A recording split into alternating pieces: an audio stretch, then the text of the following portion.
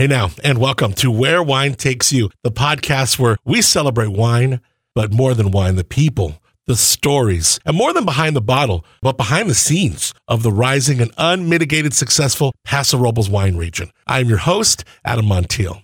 Thank you for rating, reviewing, and subscribing to the podcast, sharing with a friend. I want to thank Mountaineer21 for a review he calls Best Kept Secret. While Paso is no longer California's best kept secret, and it does still fly under the radar for so many visiting wine country, that's okay by me, as I hope it doesn't become Napa or Sonoma. It's such a delight hearing Adam's friendly dialogue with Paso's leaders in the wine, hospitality, and tourism trade, and the vibe of the area just flows from every one of his guests. I enjoy listening and learning to all the nuances that make Paso great, and it's been a fantastic primer for my wife and my vacation in Paso this week. This podcast may be the best kept secret. Keep slaying it, Adam. Well, thank you, Mountaineer91. Much love. Cheers.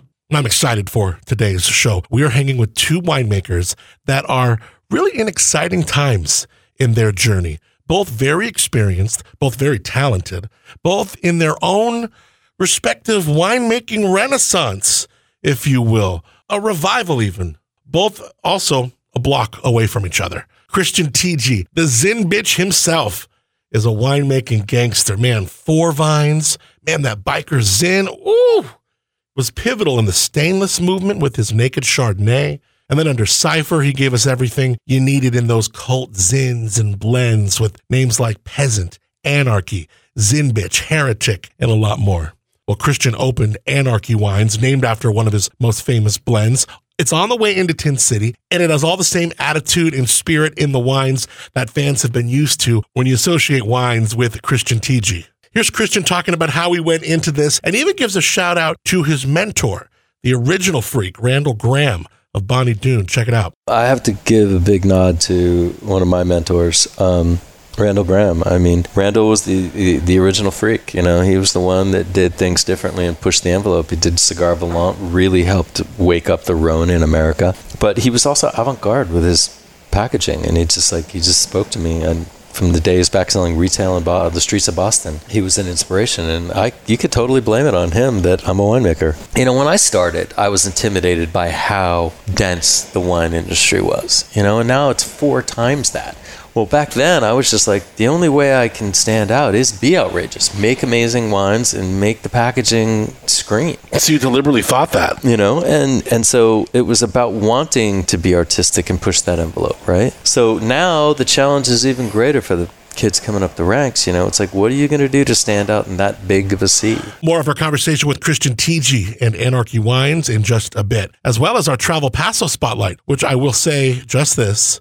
It's lit. All right, kind of a dad joke, I get it, but it will make sense later, I promise. Now, our first guest is another great story and revival, which has him in a brand new tasting room in Tin City. We're talking about Orion Stang of Emercy Wines. I remember Orion from the Paso Underground days, which, by the way, if you don't know Paso Underground, you've got to check that out. It's a little tasting room behind Ann B, the boutique, which is right on the park there.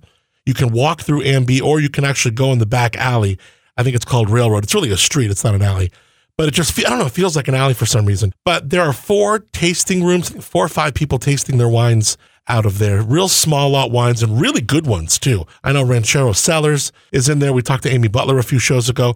In addition to Ranchero Cellars, Primitive Wines, Ultima Thule, which is my favorite Petite Syrah right now. Karen's wines are seriously good. Lost Blues, also great wines. They're all great wines in there. So first, yes, met Orion when he was doing his Delecta wines, but now he's put all his focus on his new brand, Emercy Wines. The next chapter for Orion is already proving to be more exciting than the last. Emercy is in Tin City's newest outcropping, known as the Annex. I show up to the tasting room, nice, spacious, super clean, sharp, chic, classy, welcoming vibes of this tasting room, and I can't wait to see what he's got. I see a white wine, and I'm thinking, I hope that's Roussanne. I hope that's Roussanne. I hope that's Roussanne. So give me that moonshine, we'll get by. We pass on round till the job is camped out in the trees. It will simplify good company.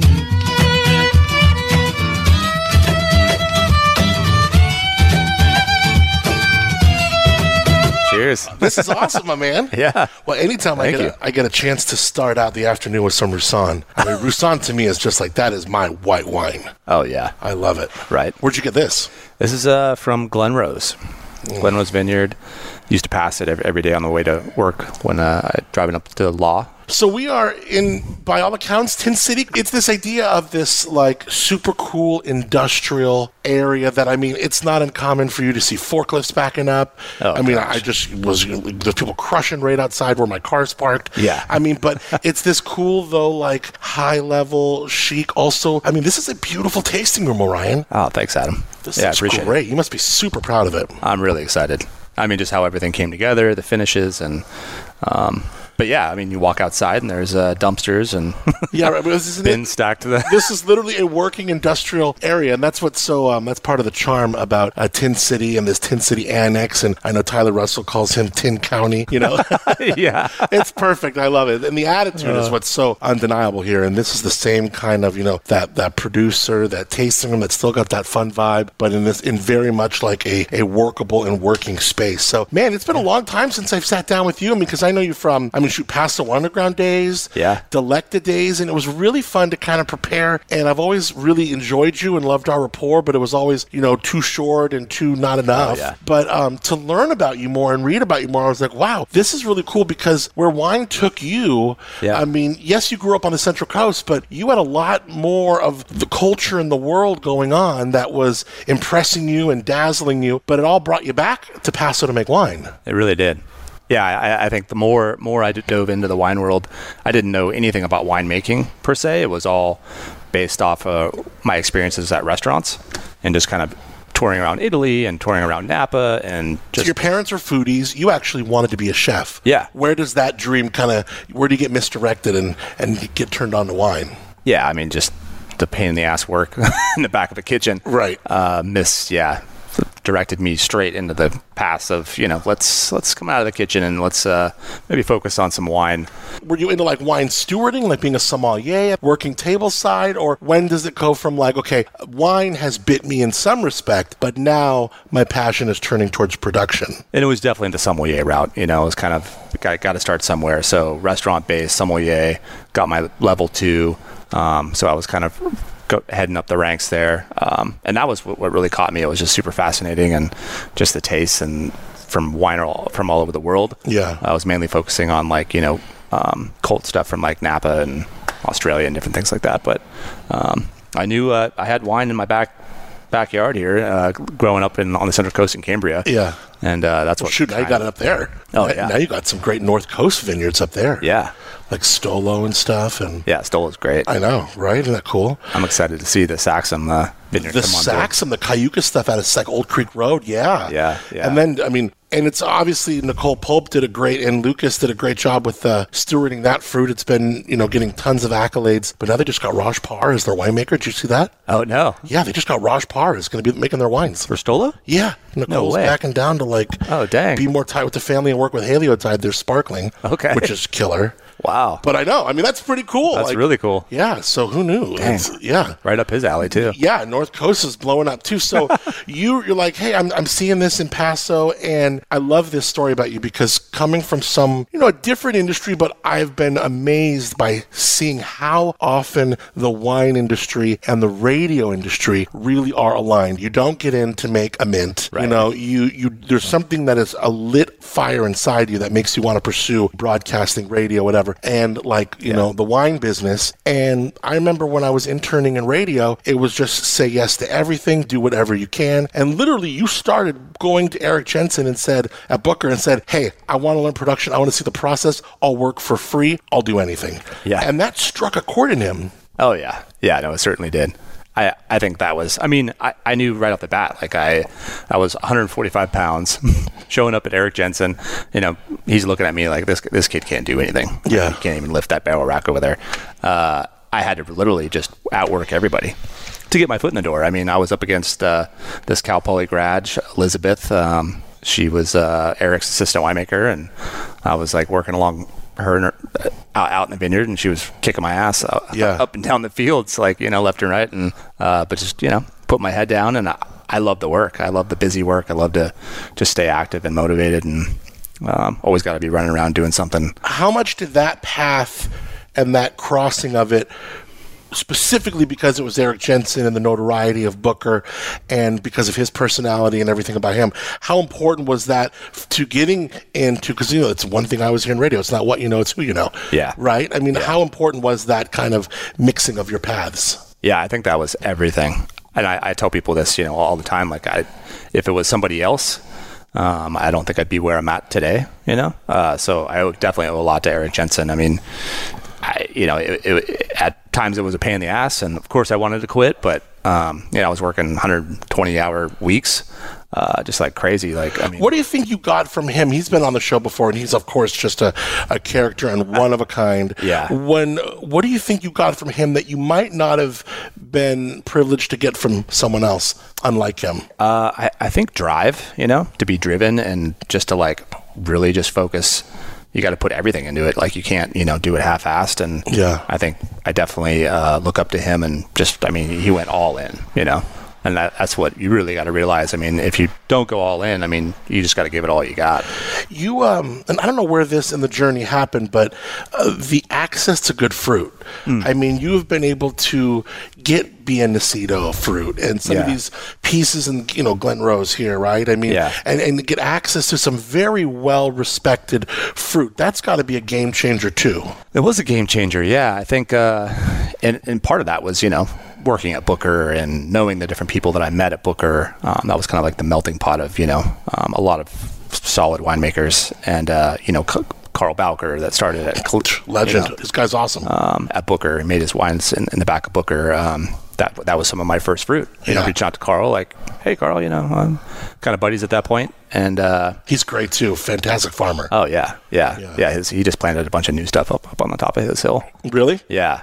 We're talking about Carl Bowker from Kaliza. Yeah. Who I can't believe hasn't been on this podcast yet, but definitely needs to. I mean, he's a super great winemaker. So you start to meet people like Carl. So you're not even just meeting people who are tied in at good at production, but really good at farming, which is where this begins.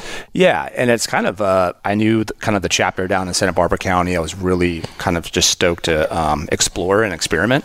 That was my whole thing with, Delecta that I started in 2011 was just let's just have fun and make it just all about experimentation, Let's not take it too serious. I know, we can make wines people want to drink, but let's just try all kinds of fruit from all these different microclimates and just see how they piece together. Well, where wine has taken you is this tasting room, Emercy Wines, Emercy.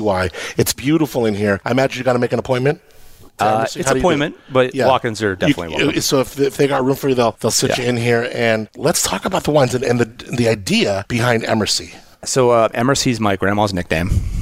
Her name was Emily, and the kids couldn't pronounce it, so one kid called her Emercy. Oh, and that just kind of one of those things that stuck. That's cool. And then the bird behind the bar right there. That's kind of based off. That's kind of our main emblem. That's cool. That's kind of more like a reincarnation aspect. Searching for names, it's just something just has to grab you, and it's but this was cool. I mean, I got my grandma tattooed on my neck, and the tattoos are very important to you. The ink is very that's the two things that I know people know about you is one, all the ladies like to talk about Orion. They go, oh, Orion, he's so cute. Oh gosh. But then all the tattoos, and they all seem to mean something. Take me on an ink tour here. I know.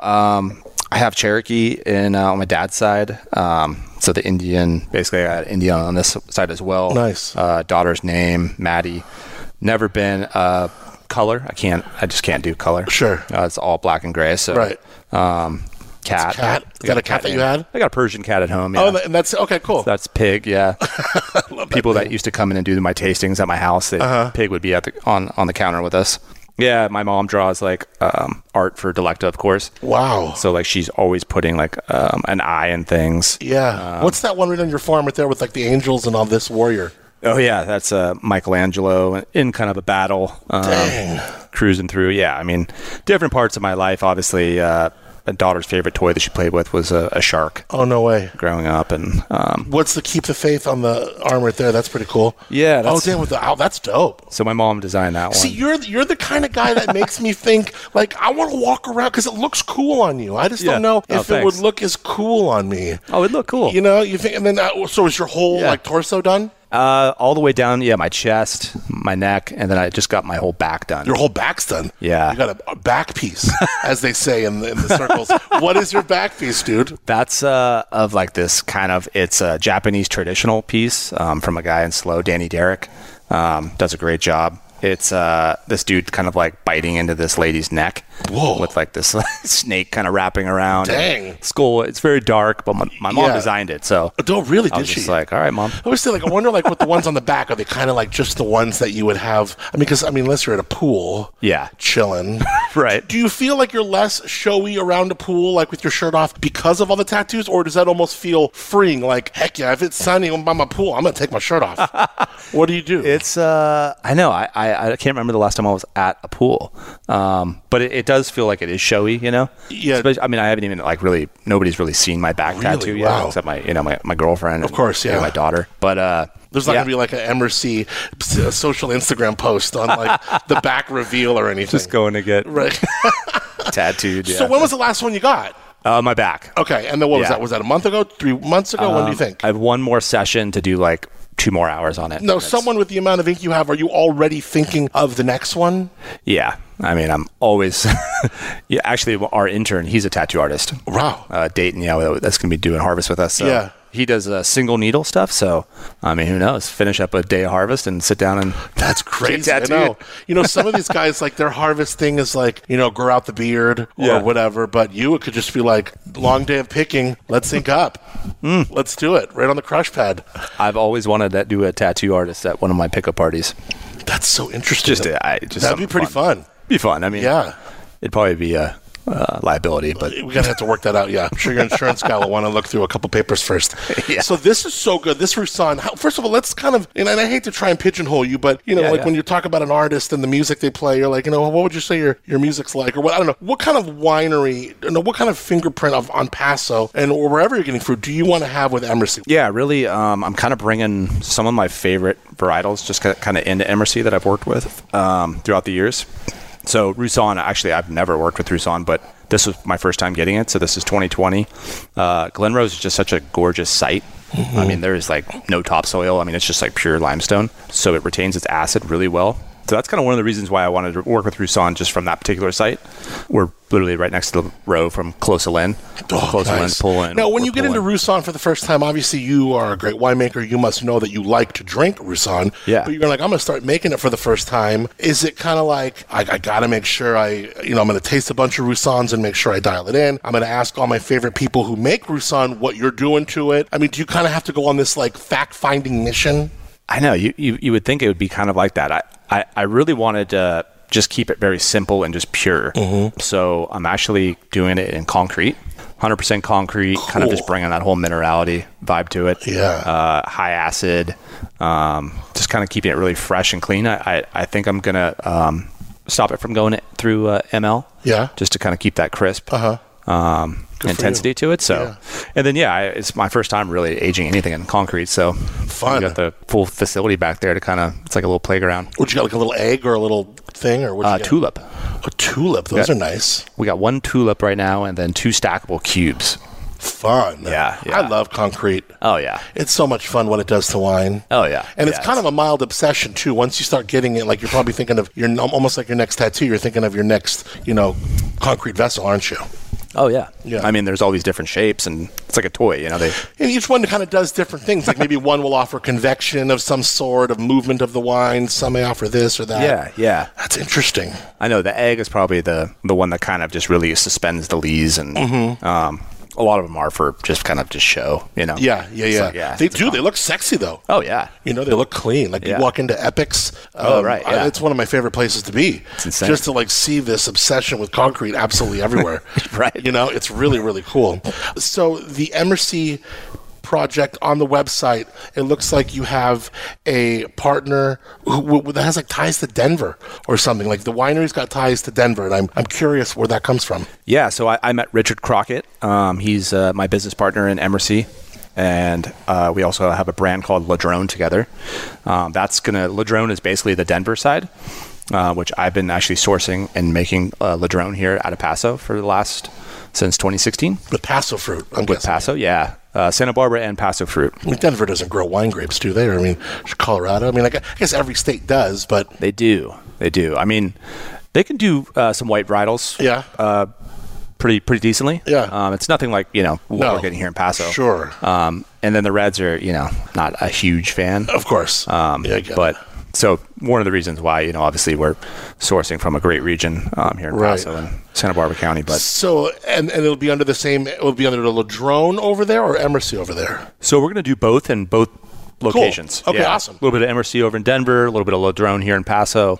I think this is great. You know why? Because you can literally fly from Denver to San Luis Obispo in a straight shot. And this may be how you met these people because Yeah. they lived in Denver and they were just making the shot over to Slow. Oh, yeah. And be in Paso in 30 minutes upon landing at the airport. Easy. And you really have the opportunity to introduce a lot of people to the scene from Denver that will come here to make the pilgrimage. Oh, yeah. No, I mean, it's crazy how many people enjoy Paso wines that are in Colorado. Yeah. Denver to be, just one of the areas in Colorado. And there's nothing like it. There's no wineries over there doing anything like that we're doing. So, I mean, the marketplace is wide open. Yeah. How many wines are you making now? We're doing 7 for MRC, and then Ladrone does about 7 as well. Are they different in style? I mean, are we going to have Bordeaux's over there and Rhones over here, or you just kind of getting your hands on whatever you want? They are, So MRC is going to have a Burgundy program, so Pinot Chardonnay. Then also, I'm going to have fun with my Rhones. Mm-hmm. And then we're also going to actually invite a pretty good sized Bordeaux program. Cool. Into MRC. That sounds like a lot of fun. Yeah. I'm actually really excited about that. Ladrone's more kind of blend based. So a lot of Zin, heavy Petit Syrah. There you go. Cool. Different things like that. Obviously bringing in some Syrah, Grenache, a little bit of Mourvedre. He does a Cab Mourvedre blend.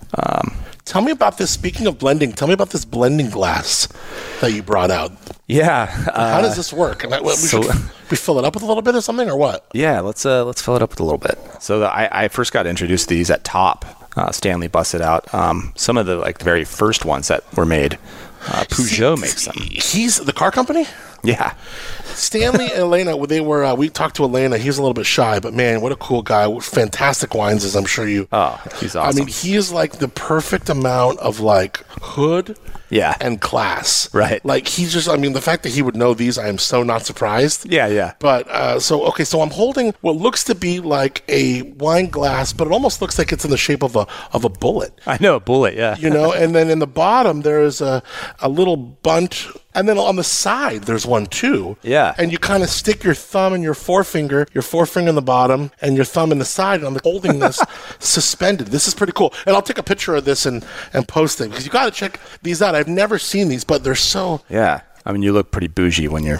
Oh, yeah. Because it almost forces your pinky out. I know, right? It's. All right, so what's the deal? What's the methodology behind a glass like this? So, I mean, they put the indentations in here for your fingers, less contact with the actual wine. So, wine stays at a pretty consistent temperature. Yeah. But really the theory, obviously, I mean, they're hand blown, is the concentration at the top of the glass. Yeah, because it's a significantly smaller opening than, say, a regular wine glass. So the theory is if you can blend something in this glass and get it to taste good. Yeah. I mean, and once you put it into a regular glass, that has a wider singing. Yeah. This glass can also point out flaws. Yeah. So with that concentration, it's basically bringing everything to a head. I mean, anything that's really flawed in the wine, I mean, it's going to be right here. Yeah. So, I mean, if the wine's too hot, you're going to get all the alcohol. That's really cool. You're going to get the aromatics. You're going to get all the fruit right there. Well, I think you passed the test because that tasted great out of this glass. Thanks, man. What is this wine that we're drinking in this red here? So the first red that I decided to start us off with is a Grenache Cab Petit Syrah. Isn't it cool how Paso can just do what it wants? Kind of fun. I really just had fun this first year in 2019 blending these. I did 2 Grenache blends. I did a Grenache Cab and then I did a Grenache Petit. And it's kind of fun, doing in our members lounge, we'll do a side-by-side. So you'll get 2 glasses and it'll kind of be like a comparison.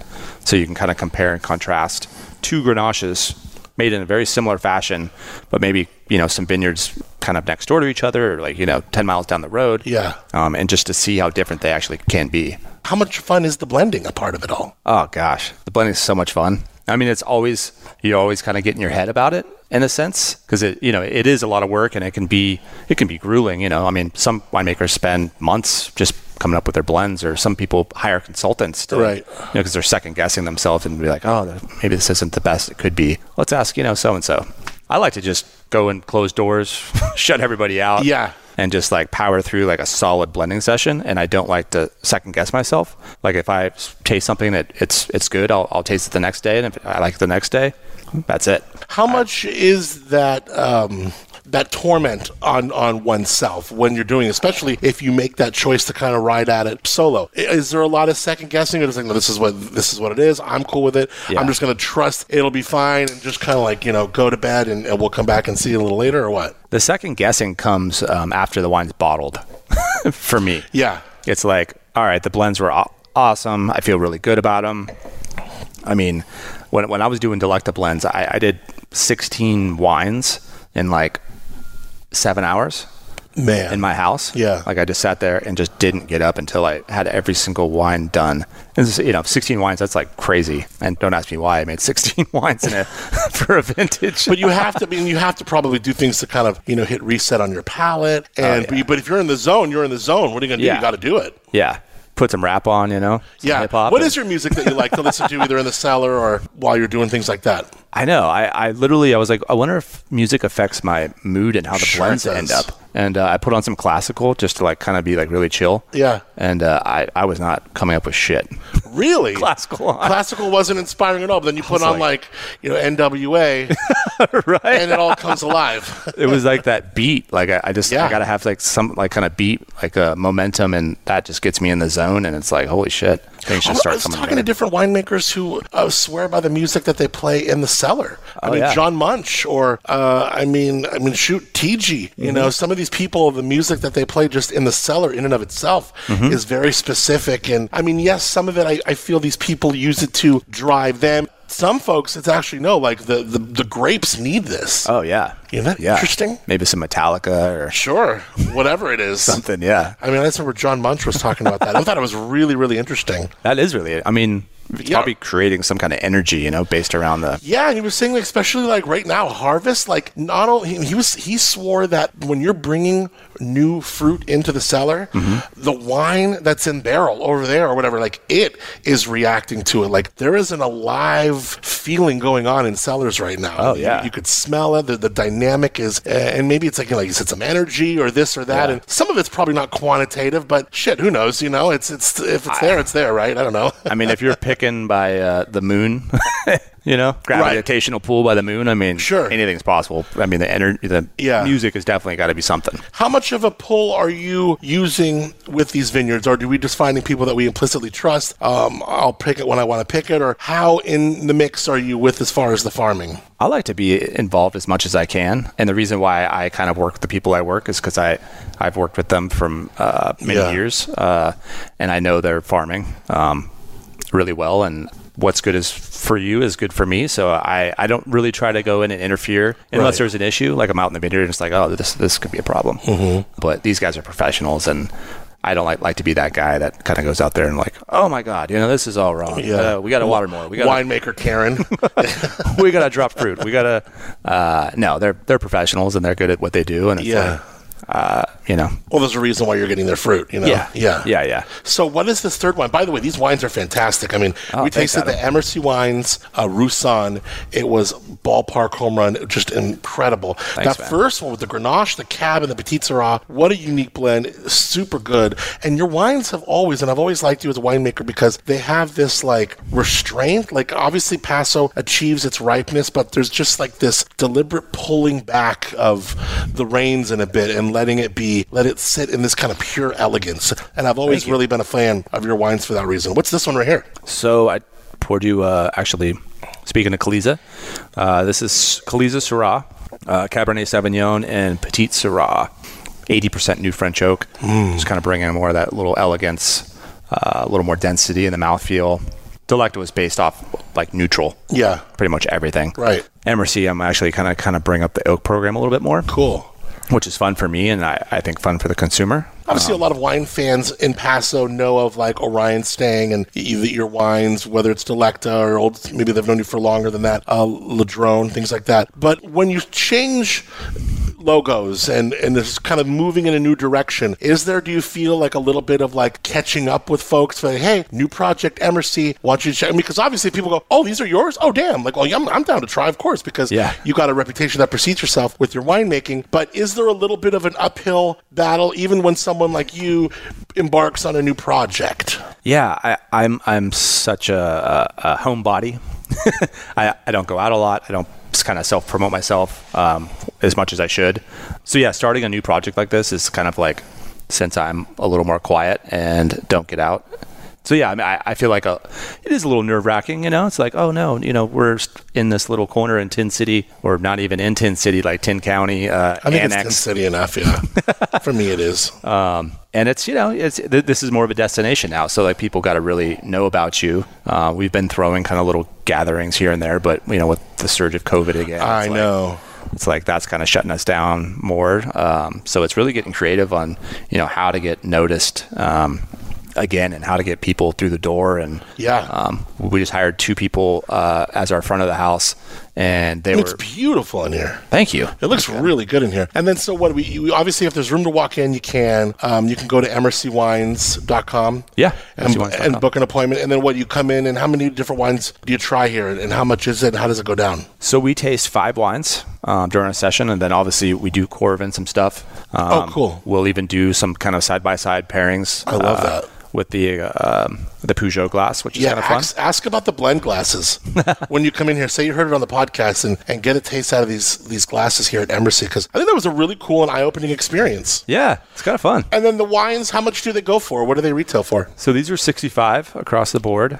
That's got to be easy, huh? We just be like super easy. We have an upper tier, which are for Wine Club. They're kind of like my winemaker series. They very much over-deliver. These wines are fantastic. Oh, thank you, man. Yeah, they really perform. They're just really, really pretty. Is the idea to be just kind of, popular, with your direct-to-consumer crowd and fans, or is it like, hey, no, I want to get this on, a few wine lists at restaurants, or what's like the idea as far as, putting these with some wings and getting them to other places? Right. Yeah, that's definitely the dream. That's my next move.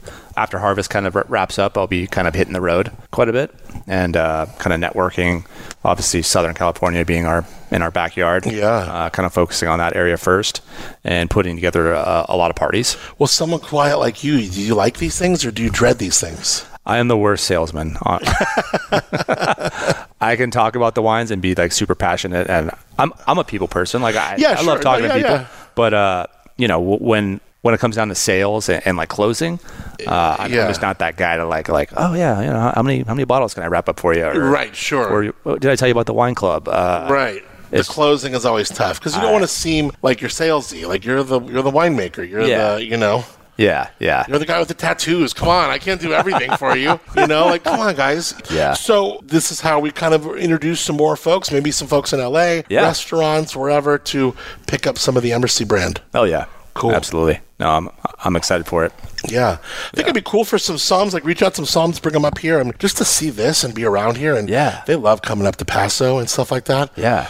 And I just can't wait to share this with people. Like these wines, I mean, just fantastic. And emercywines.com is the website. How does the 21 fruit look so far? Fantastic. Yeah. Does it? We're bringing in Petite Syrah and Cabernet. And Cab Franc, actually, on Friday. You're going to do a single bottle Cab Franc, maybe? I don't know if there's enough. You may have to blend it. Could be a blend, yeah. I mean, I love Cab Franc. Oh, me too. There's not enough of it here in Paso. It's like, where is it? I know. Isn't that weird? Yeah, this is from a new vineyard right off Peachy Canyon.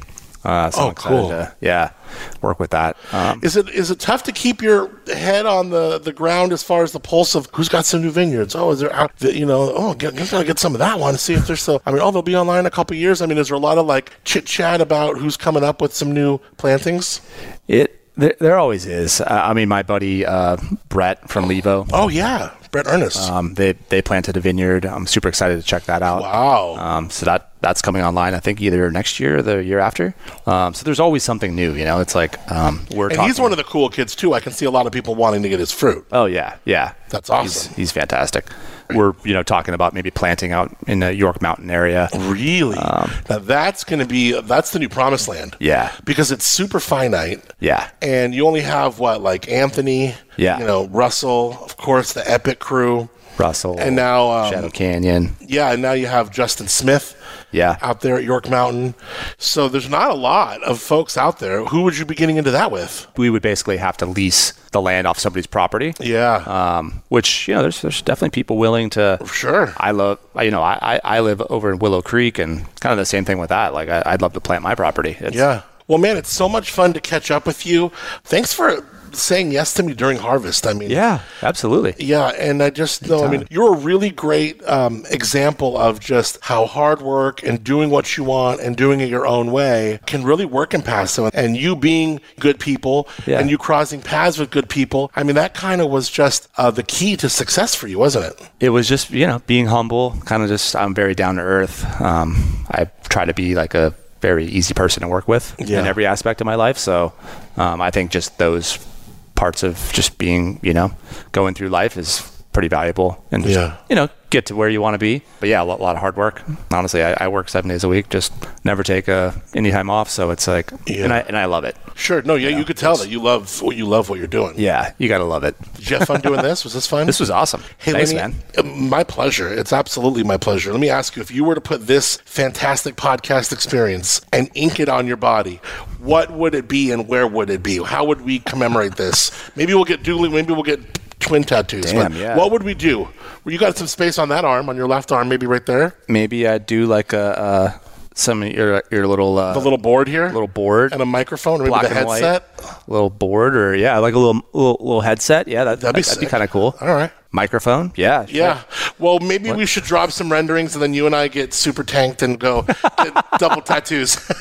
I don't have any yet. Right on. You don't have any? No, I don't have any. Oh, shit. I thought about doing one after I lost my mom, and then I thought about doing one after I lost a dog that I had for 13 and a half years, a lab. Okay. Yeah. And if I was going to, I just didn't know what to do. And it's like, if someone as indecisive as me can't figure that out, it's probably best I just don't do one until I really, really know. Right. What's the one that hurts the most out of all the ones you have? The back. Honestly, the hands hurt quite a bit, man. That hurt.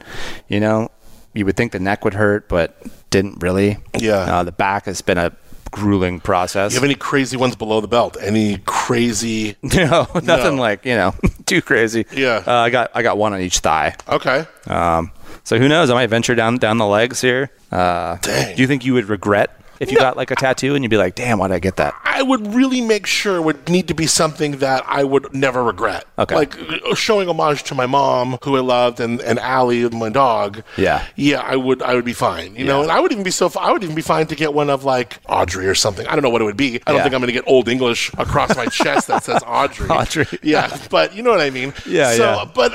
And then, we got a new dog now, which he's really special. And I could see almost like the way you did Pig on the side. Yeah. Something like that. That's kind of cool. I love Pig. I mean, these must be very expensive. This must be an expensive hobby. God, it is.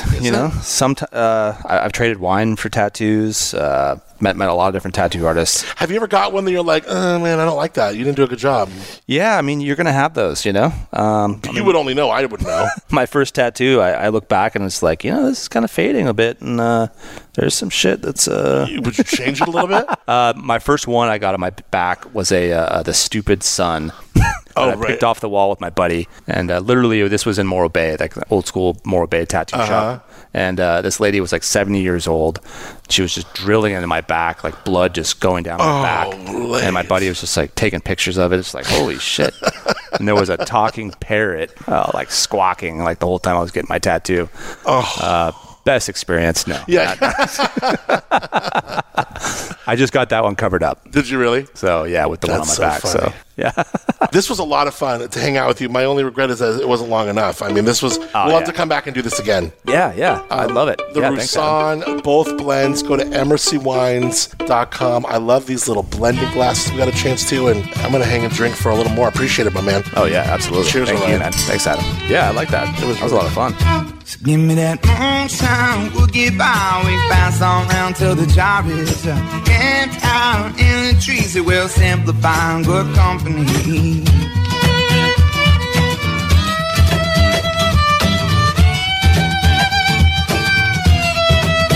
Thanks so much to Orion Stang for the great conversation. Enjoy spending time with him. You have to get out there. And when you're done, you can literally just go up the street, the next block, and you'll be at my next stop to catch up with Christian Tigi of Anarchy Wines. Now, Christian Tigi, the Zin bitch himself, he was behind popular brands like Four Vines. Like I said, love that Biker Zin. Cypher, Zin bitch, changed the game with his Naked Chardonnay. He took one of the most popular blends, Anarchy, and created Anarchy Wines, which is located right as you're coming in to Tin City on Marquita. Now, I show up at his place. I do have Georgie with me. I know Chris liked dogs, but I had no idea he was like the dog whisperer. Like, Georgie was all over him and super oddly comfortable here. Like, the dog went behind the tasting room as we're recording and like grabbed this starfish or something behind that was on a shelf. Super out of character, but he's just feeling the vibe here, I guess. He's enjoying himself. The tasting room is super cool, too. These, like, Medusa-looking light fixtures. I forgot what he called them. My favorite part is this old-looking medieval vibe I get from this double-door, large mirror armoire that actually opens up side-by-side doors, and you walk. That's how you walk into the cellar. It's like walking into Narnia. So all the wines that I know Christian from, especially from the Cypher days, it's interesting to hear how he chose the ones he kept on with and the ones he moved on from.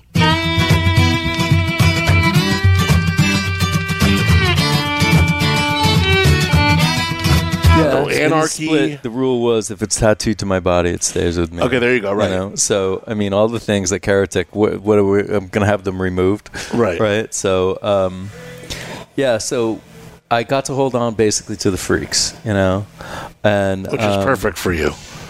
yeah, that's where my heart was. Yeah. You know, there's a lot of passion, a lot of creativity. You know, Four Vines was amazing. It was my baby forever. It really gave me the, you know, we started in our garage. We weren't the rich kids, right? So we started in our garage, and the fact that we made a really great everyday bottle of wine with Old Vine Cuvées and Zinfandel, you know, by the end of it, you know, before we sold the company, we were doing 60,000 cases of OVC. And then Naked Chardonnay, you know, one of the first no oak Chardonnays, 60,000 cases of Went it. huge. We defined trends, you know, it was cool. You really got put on the map. That Naked Chardonnay was just like ballistic huge. What was it about your, I mean, obviously, we've asked this question to different winemakers about, is wine more art or more craft? And I, you know, just like getting a treat to get inside your mind and heart here and there in the times that I've known you or the times that we've been on the air. I mean, you definitely make this, you put flair to it, you put art onto it, you infuse it into your winemaking, and you could see it, feel it, hear it. I mean, you're like all sensory, all five senses are affected. You know, I mean, we got music on in the background. I mean, it's all five senses here. Mm-hmm. Yeah, I mean, it's really funny you said that, is because I went to an all-boys Catholic prep school, you know, back in New Jersey, Delbarton, and which I'll give absolute cred to. And, you know, it was a great education, great thing. And, you know, there's a lot of people that went to the school that come back and do a lot for the alumni and everything. And when the school kind of heard what I was doing, making wine and everything, they, you know, the present headmaster, Brother Paul, who was actually a pretty good friend that I knew. He's a cool priest. Yeah. And he's like, hey, man, I'm really into wine. I love what you're doing. Could we maybe do something for the Alumni Association? Why don't we do a dinner? And it's, of course, right in the middle of harvest. And I'm like, yo, Brother Paul, I'd love to. This sounds great. I'll do it all, but it's harvest. I can't come. He's like, well, look, I'll do it. I'll be the MC. I love wine. We'll get into this. And it would really be great to just get in and talk about the wines with you and all this other stuff. So I send him all the wines. The whole thing comes up. And the week before dinner, he's like, so let's go through the wines together. And I'm talking to him, and I'm starting to talk about wine the way I talk about wine. Yeah, which for someone who doesn't know, I mean, I was immediately electrified by the way you embody a conversation about wine. I mean, one, it's articulate, it's heartfelt, but it's It's sensuous. It's sensuous. And I am a sensuous person, and I am turned on by sensuous things, and wine and food have always been one of them. And the thing is I'm using all this vocabulary talking to good old brother Paul about how this wine, it's just got the most incredible, everything. It sounds like an Al Green song or something. He's just like, excuse me, but you're kind of I started literally making him uncomfortable. He was just like, he's like, I hope you don't could be upset if I don't describe the wines these ways. The first girl you ever kissed, or like this. And I was like, Brother Paul, I'm really sorry. I was like, plain and simple, wine is a sensual experience. And, I'm not mincing words. These are just sensual wines, and these are the words used to describe them. You can describe them any way that turns you on. Okay? There you go. So, but it was just really funny because you said that. It was like a long time ago I got called out for being too sensuous with it all. But, I mean, that's actually, was part of what we did. Is like when we started, we were living in a very Martha Stewart time where everything had to be a very proper label and had to be Burgundian or Bordeaux. We need to be taken very seriously. And I'm a punk rocker surfer from the 80s. I mean, let's wear our hearts on our sleeves. Let's do outrageous things. That's where anarchy came from. Yeah. We're going to talk about Anarchy Wines because I'm excited. We're in Tin City, just adjacent. We're right on your way in. I don't know what the classification, where the borderline. Tin City Heights. Yeah, there you go. What was this? What was like? Of course, your Cypher days and coming out. There was kind of cyclical. There's times that there's valleys, there's peaks. When you look at some of the valleys and the rise, I really feel like you're on this rise right now. That's very exciting. I mean, you're starting to see some of that DTC love that, like all these people coming back. I mean, COVID must have been tough for some, but, then there were brands like yours that had a really strong direct-to-consumer, tightness with their people, and you seem to do very well. Everybody came out of the woodwork. I mean, we had such a following for so long between Four Vines and Cypher that, it's a luxury these days and I'm so grateful for it. After all this time, that's something of real value that I look back on and say, wow, we connected with a lot of people. It was cool. But when, the shit hit the fan, everybody was just like, dude, send me wine. I'm so stoked. I found you again. Blah, blah, blah. And I've had so many club members call me up and say, dude, send me a box of wine before I kill my mate. So it was good to be there. It was wonderful to find out that we are an essential service. Yeah, well, you certainly are. You certainly are. I liken the radio business often to the wine business, and sometimes I've known from being in radio 20 years, the radio business can be brutal. And you know what? The wine business can be brutal. Like, I've heard stories of people, either being stripped from their brand. I mean, I just brought up Gary Eberly, and thank God that ended up fine. But talk to my friend Bob Lindquist from Coupe. That's a harrowing story that you could write a book over. Oh, yeah. I was just interviewing somebody else recently with another Paso brand that they're doing something new and exciting, but it's like some of these dissolutions, and you're no stranger to this, they can be tough. Yeah. I mean, I will flat out say it that I totally regret selling Four Vines. It was my baby, and life would be very different now if I had not sold it, but in what way? I don't know. I might be locked and loaded and bored and complacent, I think the universe shakes the cage every once in a while, maybe to inspire a little bit and force the change and mix it up. I think it's an interesting opportunity for growth and expansion and creativity and new waves to take off, I just miss my baby, like making Naked Chardonnay and the luxuries that it supplied was really nice. But, I don't regret the path because I'm in a place right now where I think I'm a better winemaker. I've gotten super creative again. I've got all the new funky labels and the new projects that I'm doing. The connection to the people is still there, and all those guys are the ones that have inspired me to go big again and have fun with it all. But it's like right now, I'm getting back into making white wine. Why? Well, I've been paddleboarding a lot in the oyster flats, hanging out with Neil from Morro Bay Oyster Company, and guess what? We need white wine. We need white wine in the house. Absolutely. So what do you want to play with? I love white wine. Oh my God! I have to tell you, I'm an absolute floozy for Sauvignon Blanc. I loved it, and I've always loved it. In fact, when I went to make my white wine for Four Vines. At the time, I wanted to make like a New Zealand style Sauvignon Blanc, but I didn't really see the fruit potential here. So I started messing around with Santa Barbara Chardonnay, but pretending I was making New Zealand Sauvignon Blanc. And that's how Naked kind of came about from my perspective. Now, meanwhile, Kim Crawford's doing it down in New Zealand. Trevor Jones is doing it in Australia. The French have always been doing it. Toad Hollow was doing it up in Sonoma, and we all just kind of like, that idea was rising out of the, the pile and the drowning cesspool of just overly oaked ML nightmare wines. But it's all about the acid. That's what's exciting. It's all about food to me. I grew up cooking. I love seafood. I love oysters. The reason why I make white wine is for all those things. Yeah, and the higher the acid, the better it pairs. Yeah, exactly. I love champagne. I drink more champagne. I never realized how much champagne I drank until someone asked me, and I started doing the math, and I was just like, oh, that's a troubling amount of champagne. Well, is it really troubling?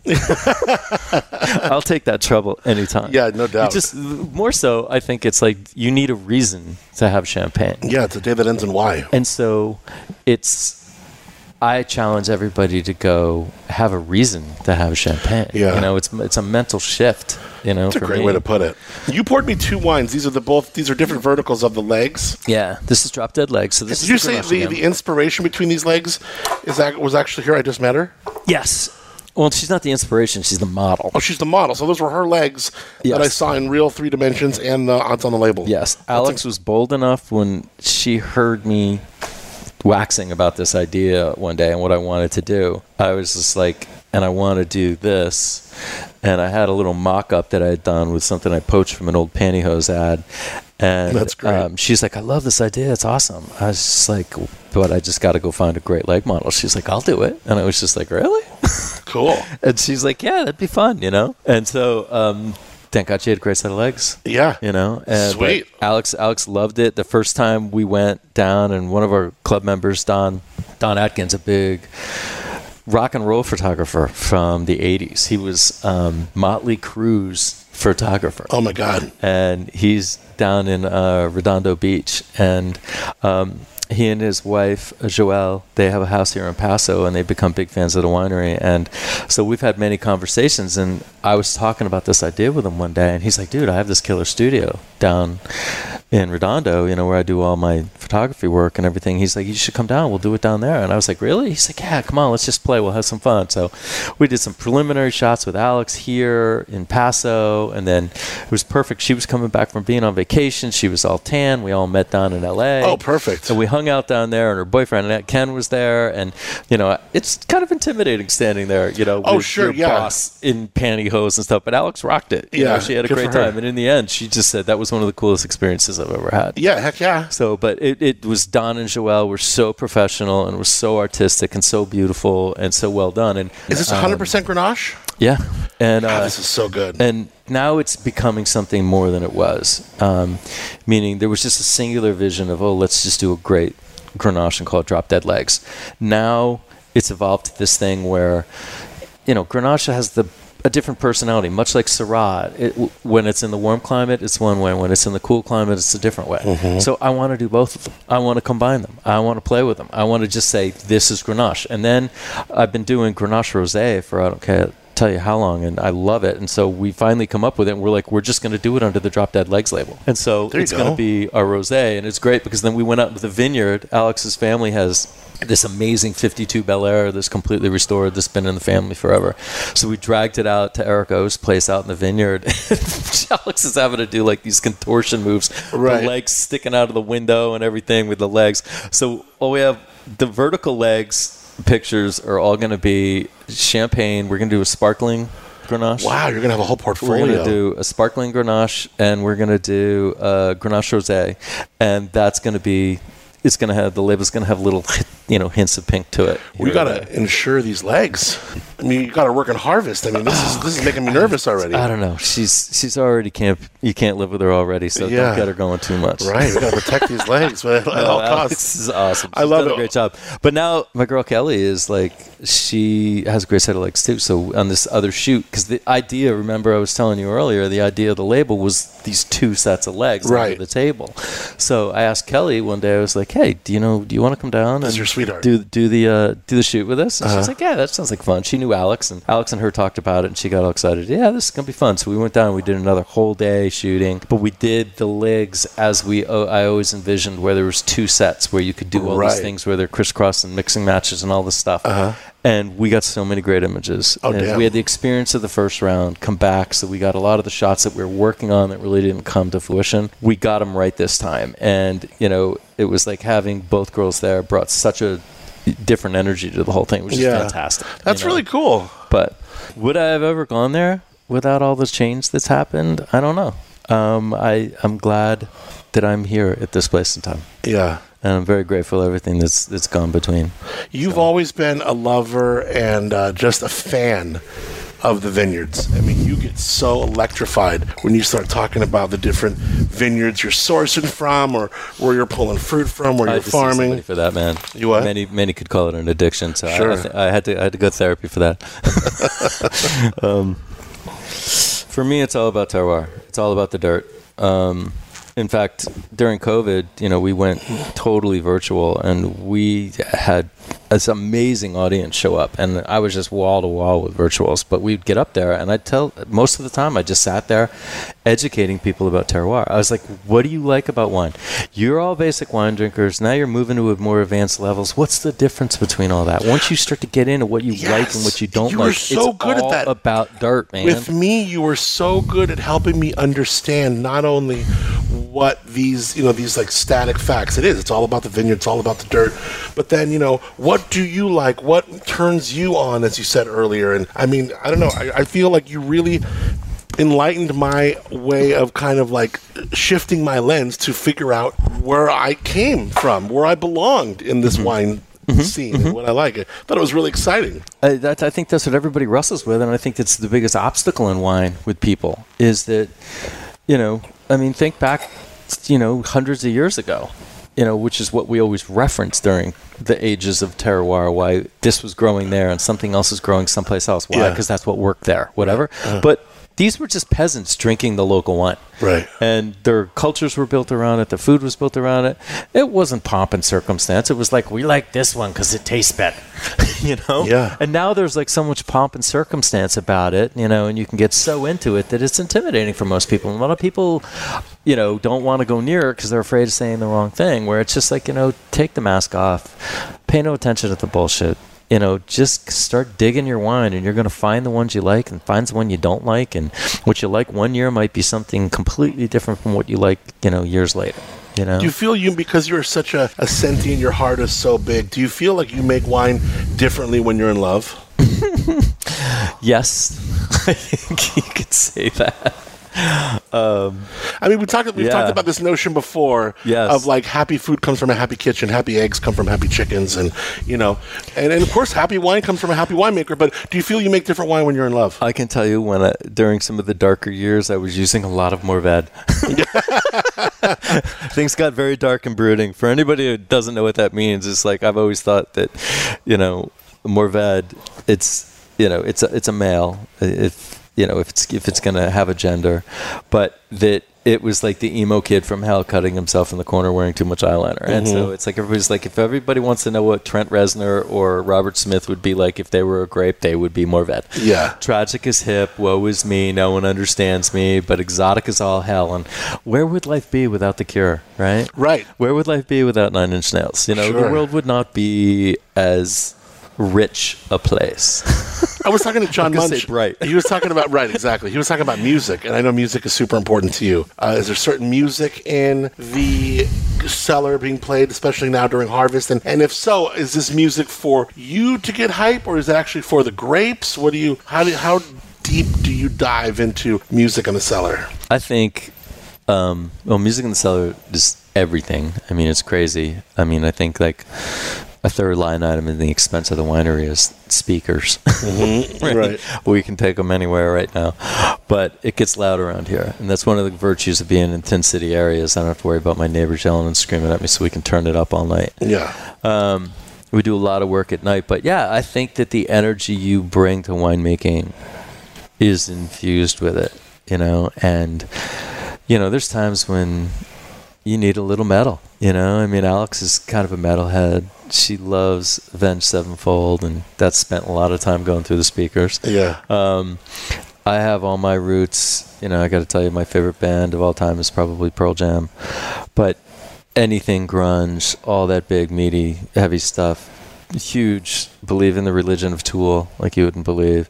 But I also grew up in the 80s and appreciated Pat Metheny. I've been on a Jaco Pastorius Pat Metheny bender lately. Yeah. And I am a huge fan of Steely Dan. I love when I'm cooking to have Steely Dan on and drink Sauvignon Blanc. Yeah. You know, and it's just like being a good cook. You want to sit there and, I mean, Neil Collins used to always want to do this, and we used to do it for a while, and Terry Colton, but it's like we'd invite each other over to each other's cellars and sit and go and taste barrels, and it wasn't like, oh, taste this. It was like, check this out. This is funky, man. This is what happened to this. What would you guys do with that? Yeah. You know? It was more like sharing the trials and tribulations rather than just like, you know, Just fawning over it. having the penis contest. Right, exactly. Right. But, you know, we would get in and talk about wine, and you'd get into terroir, and everybody would explore other things because of it, you know? I mean, I could say one of the reasons why I'm so into Morvad is Neil Collins. Neil and his Lust and the Tablas Clan pursuing what they've done. I mean, Neil's 100% responsible for me dealing with Tanat, and I don't know whether to love him for that or hate him for that. Right. No, but, you know, it's that camaraderie that comes with all of that I really, really enjoy, and sharing all of that amongst us, you know, was a really, really great time. You're in this unique time now where you're no doubt a veteran of this game in Paso. You have seen it from its infancy to getting, like, I mean, not out of hand in a bad way, but man, it is out of hand downtown. The stays, the Airbnbs, the reservations, I mean, Paso is just by all accounts just on fire. Dude, I remember, oh my God, just to see the real estate boom in here. I remember you could buy a 3-bedroom, 2-bath house in Paso for $350,000. Yeah. You know, now you can't touch anything for under $5. Oh, easy. You know, and it's easily up into the 7s. Yeah. You know, but it's an exciting thing to see. You know, things are different now. And that's the other thing is high tides raise all ships. Right. Billy Grant taught me that, you know, where, you know, what Justin and Saxon have done, you know, making number one. You know, we've had a lot of high-scoring wines. Everybody, Matt Treves, and everybody that's had high-scoring wines, you know, has raised and elevated the image of Paso, you know. And, you know, you've got the old curmudgeon farmers sometimes going, how do I get more from my grapes? It's like, let the winemakers rock the hell out of it and get the notoriety for the region. Okay, that's how you're going to get it, and that's what's happened. We've got great vineyards now, and the vineyards have gotten vine age. We've got great winemakers because, you know, everybody's kind of grown up a little bit. You know, we're all making wine very different than the way we made him, you know, 15 years ago. Isn't that interesting? Yeah, but you're maturing, you're exploring, you're getting better at your craft, and you're doing so much more that's going to come with evolution. And I think that's what's happening. If you want to call it anything, Paso is evolving, and it's still in a really great place of evolution, and it's still accessible and wonderful and nice.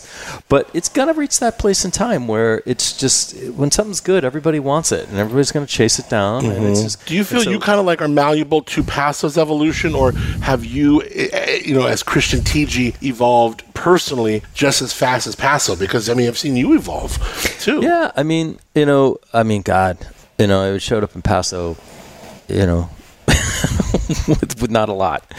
And it's incredible to have been a part of this journey with Paso and been a part of its rise, been a part of You really have. helping it rise, and all the people around us that collectively we did it together. I mean, Chris Cherry Via Creek, you know, that the restaurant is the heart of this town, you know. Yeah, when I moved here in 03, it was the heart and soul of the downtown. Many people, there was such a special element to this place. I mean, it made people like Jeff Cohn show up. Yeah. I mean, Jeff Cohn is up, you know, big, you know, North Coast winemaker, you know, Sonoma-based and out of Oakland and all this and that. But he's made some great wines and stuff. But it's like, when did I really get to know Jeff? Down here, you know, because he was down here consulting, doing stuff like that. Consulting, pulling like Alta Colina fruit or whatever. He loves the region, you know. I mean, I know surfing has always been important to you. How has surfing changed you as a winemaker? And I thought you'd be a fun person to ask that because I know you love getting in there as well. How has it sculpted you as a winemaker? I'm really curious to go hear your show about what those guys had to say, but I think being a surfer, and Aaron would chuckle right now because Aaron and I are many years apart, so I'm the old dude and he was the young ripper and stuff like that. And I had a lot of broken parts, so I had stopped surfing for many years, but I'm back into it now and having fun. Had some good times in Hawaii this year. Little, not big, but I'm a longboarder now. Yeah. Me and Terry Colton. But I think what the influence of being a surfer in life is more an attitude. I grew up surfing in the East Coast in Maine. We used to wear dry suits and animal skins and these really heavy wetsuits. It was almost like being the kid in Christmas Story where you can't even move. But, we'd go surfing when it was 20 degrees outside and in, 50-degree water. And it was crazy. But we loved it. And it's just, if you draw an analogy from that very thing, it's just like there's a flavor out there and a unique experience that is hard to get to, and it's kind of extreme, but if you can get to it and go for it, you are going to taste something really special. And that is an attitude that if you take it anywhere in life, that's the shit that Einstein's made out of. It's the ability to push the envelope and come up from any place in the world and be like, hey, look, this is the food that I make from where I'm from, and I'm going to make it cool for everybody. Or this is an experience I have. Or I'm a software guy, and I came up with this idea in my garage. It's that hunger and that lust to go big, to have that hunger and that drive to just, no matter what, I don't care, I want to play guitar, I don't care, I want to make wine, I'm going to do something outrageous, I'm going to make my mark on this world. That's the same thing. It all comes from there's a really big wave coming, I'm going to turn and go, and it's way late, and I might, if I make it, it's going to be insane, but I'm probably going to go over the falls and just get hammered. Mm-hmm. That desire is what can make you a great winemaker. Yeah. Because your ability to go big and push and try and reach for really big heights is going to be what is going to make that thing stand out and succeed and be unique and special. And so that's that hunger. I love it. Is that what they said? Both of them kind of chimed into the aspect of when you have a wave, you're kind of handed this unique situation right in the moment, and you have to deal with it. Totally. You have to deal with it right there. Yeah, exactly. Oh, this has been so much fun, Christian. I love when I get a chance to hang out with you, man. Did I keep you? I'm sure. No.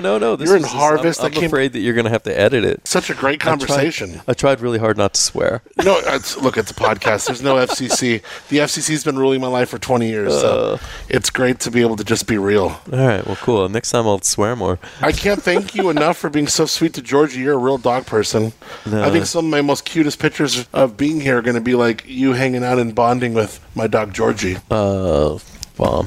He's a sweet little animal. Let me just get this glass in my hand. I want to cheers you, dude. You've always been so sweet to me. You make such badass wines. And not only that, but you tell your story so good. And I just can't thank you enough for your friendship and for your time during Harvest, my man. I love you. My pleasure. It was a pleasure to be here, Adam. Thank you so much for taking the time and being a part of our world. Love you, brother.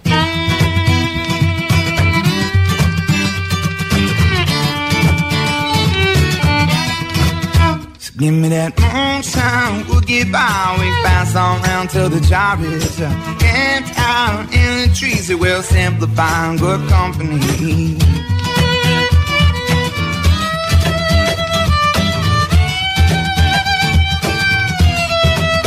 Thank you so much to Christian Teege for the great chat. Missed that dude, and it was so good to see him. So if that's not an afternoon, I don't know what is, man. Don't even have to drive far. Taste Emercy Wines, emercywines.com, then head over to Anarchy Wines, anarchywines.com. And when you hit them up, make sure you let them know you loved hearing them share where wine has taken them. Okay. Remember my dad joke earlier of this Travel Paso spotlight being, quote, lit? I know, pretty lame. It is, though. I mean, it's like lit 60,000 times over. I'm talking about Sensorio, Field of Light. You have to check this place out. It is so cool. It's outdoors. It's breathtaking. I can't recommend it enough. First of all, check out my Instagram page or just Google Sensorio and just get lost in the images and then make your reservation. Featured all over the place, LA Times, New York Times had it as number 6 in their 50 places to visit in 2020. Light at Sensorio features 2 art installations by internationally acclaimed artist Bruce Monroe. The Field of Light is a 15-acre walk-through experience comprised of about 60,000 stemmed spheres lit by fiber optics, gently illuminating the landscape in subtle blooms of morphing color. They roll and melt with the hills. It's just unreal. Their latest installation is called Light Towers, and it's after you walk through Field of Light. And it really pays homage to Paso Robles' extensive wine country, ever-growing wine country, featuring 69 towers composed of more than 17,000 wine bottles illuminated with glowing optic fibers whose colors kind of morph to an inspiring musical score. It's really something. All solar powered, these stunning exhibits captivate visitors, inviting them to engage with the landscape, really become one with it, get with the environment, and enjoy this really ethereal, one-of-a-kind experience that's been in like Smithsonian Magazine. It's just something you got to see to believe. You have to make a reservation. I would say make a VIP one. It's so worth it. They got food and wine before you go into it. It's just like a self-guided walk. It's unreal, though. SensoriOPaso.com for reservations. That's Sensorio, SENSORIO, Paso.com. If you end up going, I want to see any artsy pics that you take. So tag me at Adam on the Air if you've been to Sensorio or you're going to go. You can also tag Paso Wine, but tag me at Adam on the Air because I love photography and I love to see the different ways people capture Sensorio. So again, SensoriOPaso.com. And for more on Travel Paso, where you could stay when you visit, TravelPaso.com. There's also a link to them on our website, PasoWine.com. Well, all right. Harvest continues in Paso.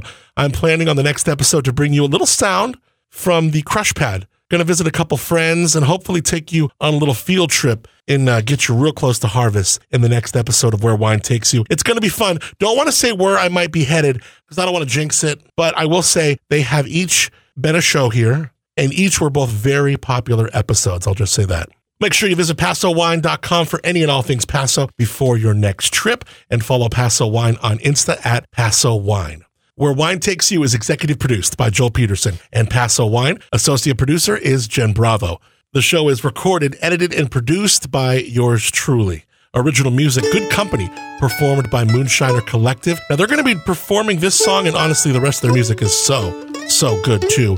They're going to be performing here in San Luis Obispo, El Choro, at the Siren, under the Moon Concert Series. It's like big Mexican blankets laid out, all spaced out, and you have your own little kind of pod with 4 people that you come with.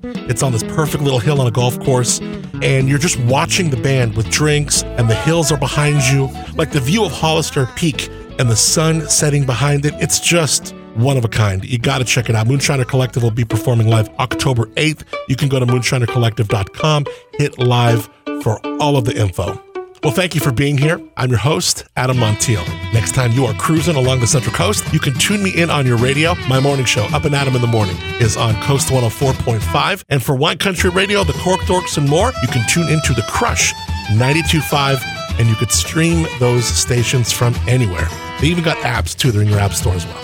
Well, thank you for connecting with me, with Paso, with all that is special about this wine country region. Pour some Paso wine. Lift up your glass and cheers to you for sharing, enjoying, and relishing where wine takes you. Cheers. And give me that moonshine, we'll get by. We can pass on down till the job is camped out in the trees. It will simplify good company. Give me that moonshine, we'll get by. We can pass on down till the job is camped out in the trees. It will simplify good company. Give me that moonshine, we'll get by. We can pass on down till the job is camped out in the trees. It will simplify good company. Give me that moonshine, we'll get by. We pass on round till the job is dry. Camped out in the trees, who will simplify in good company.